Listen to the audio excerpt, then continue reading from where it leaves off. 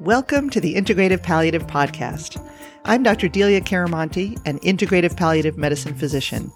If you are a physician or other healthcare provider passionate about taking care of people with serious or chronic illness, you are in the right place. Our motto is whole person care for people with serious illness using all the tools that work. Welcome, integrative palliative people. The title of our episode today is Use the Nice Towels. And I'm going to tell you why this is actually really important for us. So I had been in the past in the habit of saving the nice things. Like if I go into the closet to get a towel, I would pick maybe one of the rattier ones and save the nicer towels. If I would get a fancy soap for Christmas, I would put it in the drawer with the fancy soaps and save it there. For what? I have no idea. For when I have spa girls' night, I don't know what I was saving it for. Why do I have a drawer full of very nice, expensive, fancy soaps when I take a shower all the time and I'm using the cheap soap? What is that? And so it finally occurred to me that this is kind of a metaphor for a recipe for burnout for us in a really difficult healthcare system. So what I think is going on, and I totally include myself in this, but I'm learning, is I think we have a dangerous inner narrative, which goes something like this. We're healers. We care about other people. We're willing to sacrifice ourselves for other people. We'll be fine. We don't need to sleep. We all learn this in residency, right? We don't need to pee. We don't need to eat. We can do it. We're tough. We're caring. That's our sense of ourself. And I think that the very broken healthcare system encourages that, because what does that mean? That means that doctors will work really, really, really hard, not complain, because all they have to say is, yay, you're a healthcare hero. Thank you so much. And then we'll take another call and we'll work all night and we'll stay till 9 o'clock, or we'll go home and do our charts, do pajama time, do our charts after our kids go to bed. And this is not a good narrative for us. So the healthcare system, I think, takes advantage of this, but we totally do it to ourselves. We allow this, right? Like we kind of teach the system in a way how to treat us because we allow it, because it's the same narrative that's running in our head. And why does that narrative run in our head? Well, I think part of it is modeling. We kind of learn it when we're going through the process, right? If we complain in residency that we're tired, we're shamed and like, well, are you tough enough to be a doctor? Buck up. This is how we do it. This is how everybody's always done it. Don't complain. You don't need lunch. Keep a granola bar in your pocket. We're kind of taught, sacrifice yourself because it's part of the job. And if you don't want to do it, that there's something wrong with you. Why aren't you excited to work yourself to death like everybody else is? And that's just gaslighting. And that's not necessary. And that's not helpful to us. And even if we learned it, we have to unlearn it, and we have to support each other in unlearning it, because it's part of why doctors are burning out at unbelievable rates. Because as all the other crazy changes happen in the healthcare system, add those to this inner narrative that we have about how we can just work ourselves into the ground. And if we don't do that, it means we're somehow selfish or not caring or not good doctors. We just have to throw that whole thing away. That is not helpful. Forget about it. We all have to change that narrative together, and we have to support each other. If we see one of our colleagues trying to shed that narrative and say, you know what, I really need to leave on time, or I really need to take time off, or I think I'm going to go down to 4 days, not because I have to, but because I want to, because I'll be happier that way, we have to rally around them and say, you go, you do that. That's awesome. Great. Right. We need to support each other in breaking out of this very unhelpful inner narrative that we have. So partly we get it because we've taught it, because that's the culture in the healthcare system, and we learned it as we were growing up through the healthcare system. But I also think some of us, and I include myself in this, some of us may carry some old wounds, some like people wounds of not being cared for enough as a child, not being made to feel worthy, or, something that we bring with us that makes us even more likely to do this over-caring, a little bit almost martyr thing where, we'll take care of you at our own expense and more time for you, less time for me. That's totally fine.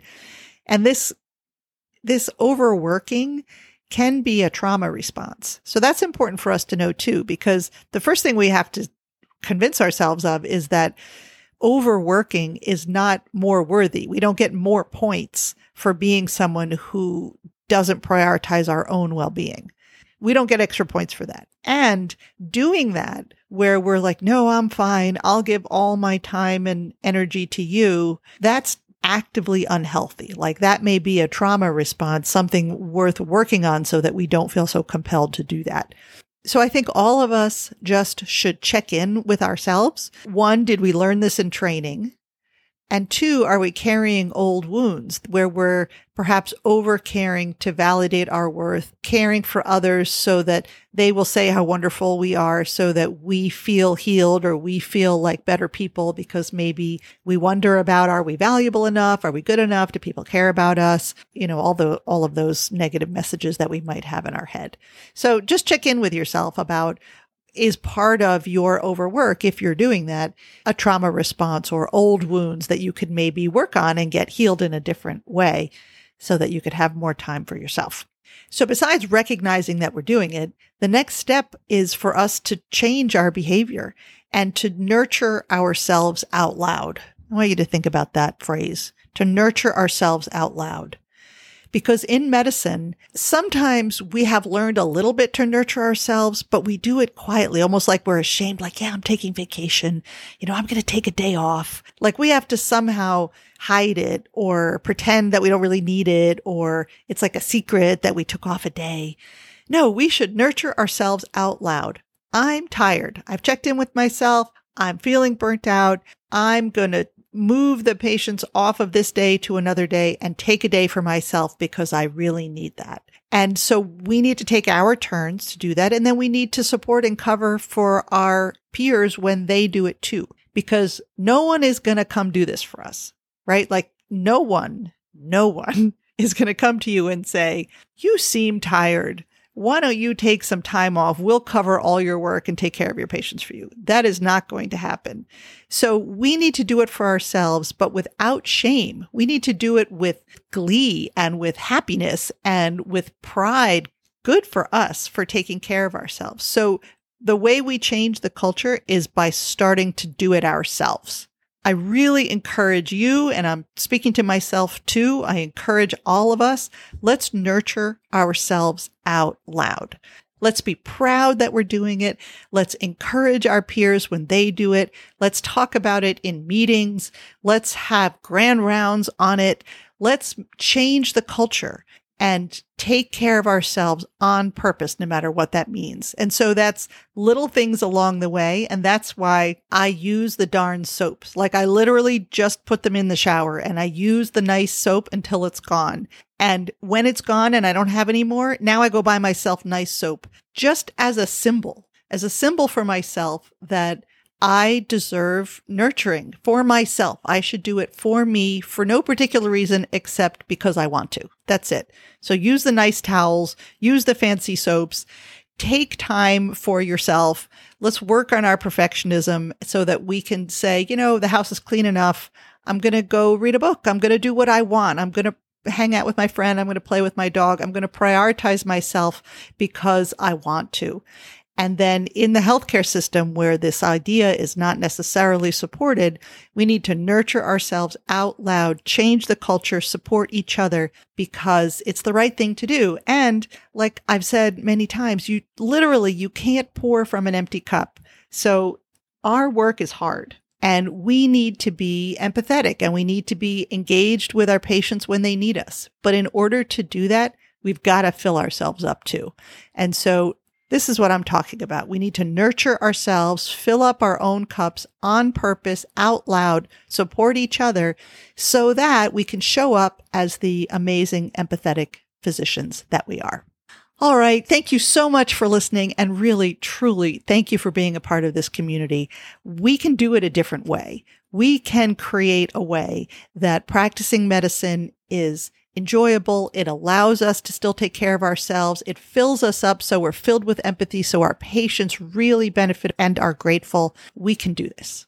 So remember, you can't pour from an empty cup. So use the nice towels, use the fancy soaps, and be sure to take care of yourself as well as you take care of your patients. Your homework this week is to go look for ways that you can nurture yourself out loud. Thank you so much, and I'll see you next week. Thank you so much for listening to the Integrative Palliative Podcast, brought to you by the Institute for Integrative Palliative Medicine. If you liked what you heard, please give us a like, follow us, tell your colleagues, and join our community at www.tiipm.org. See you next week.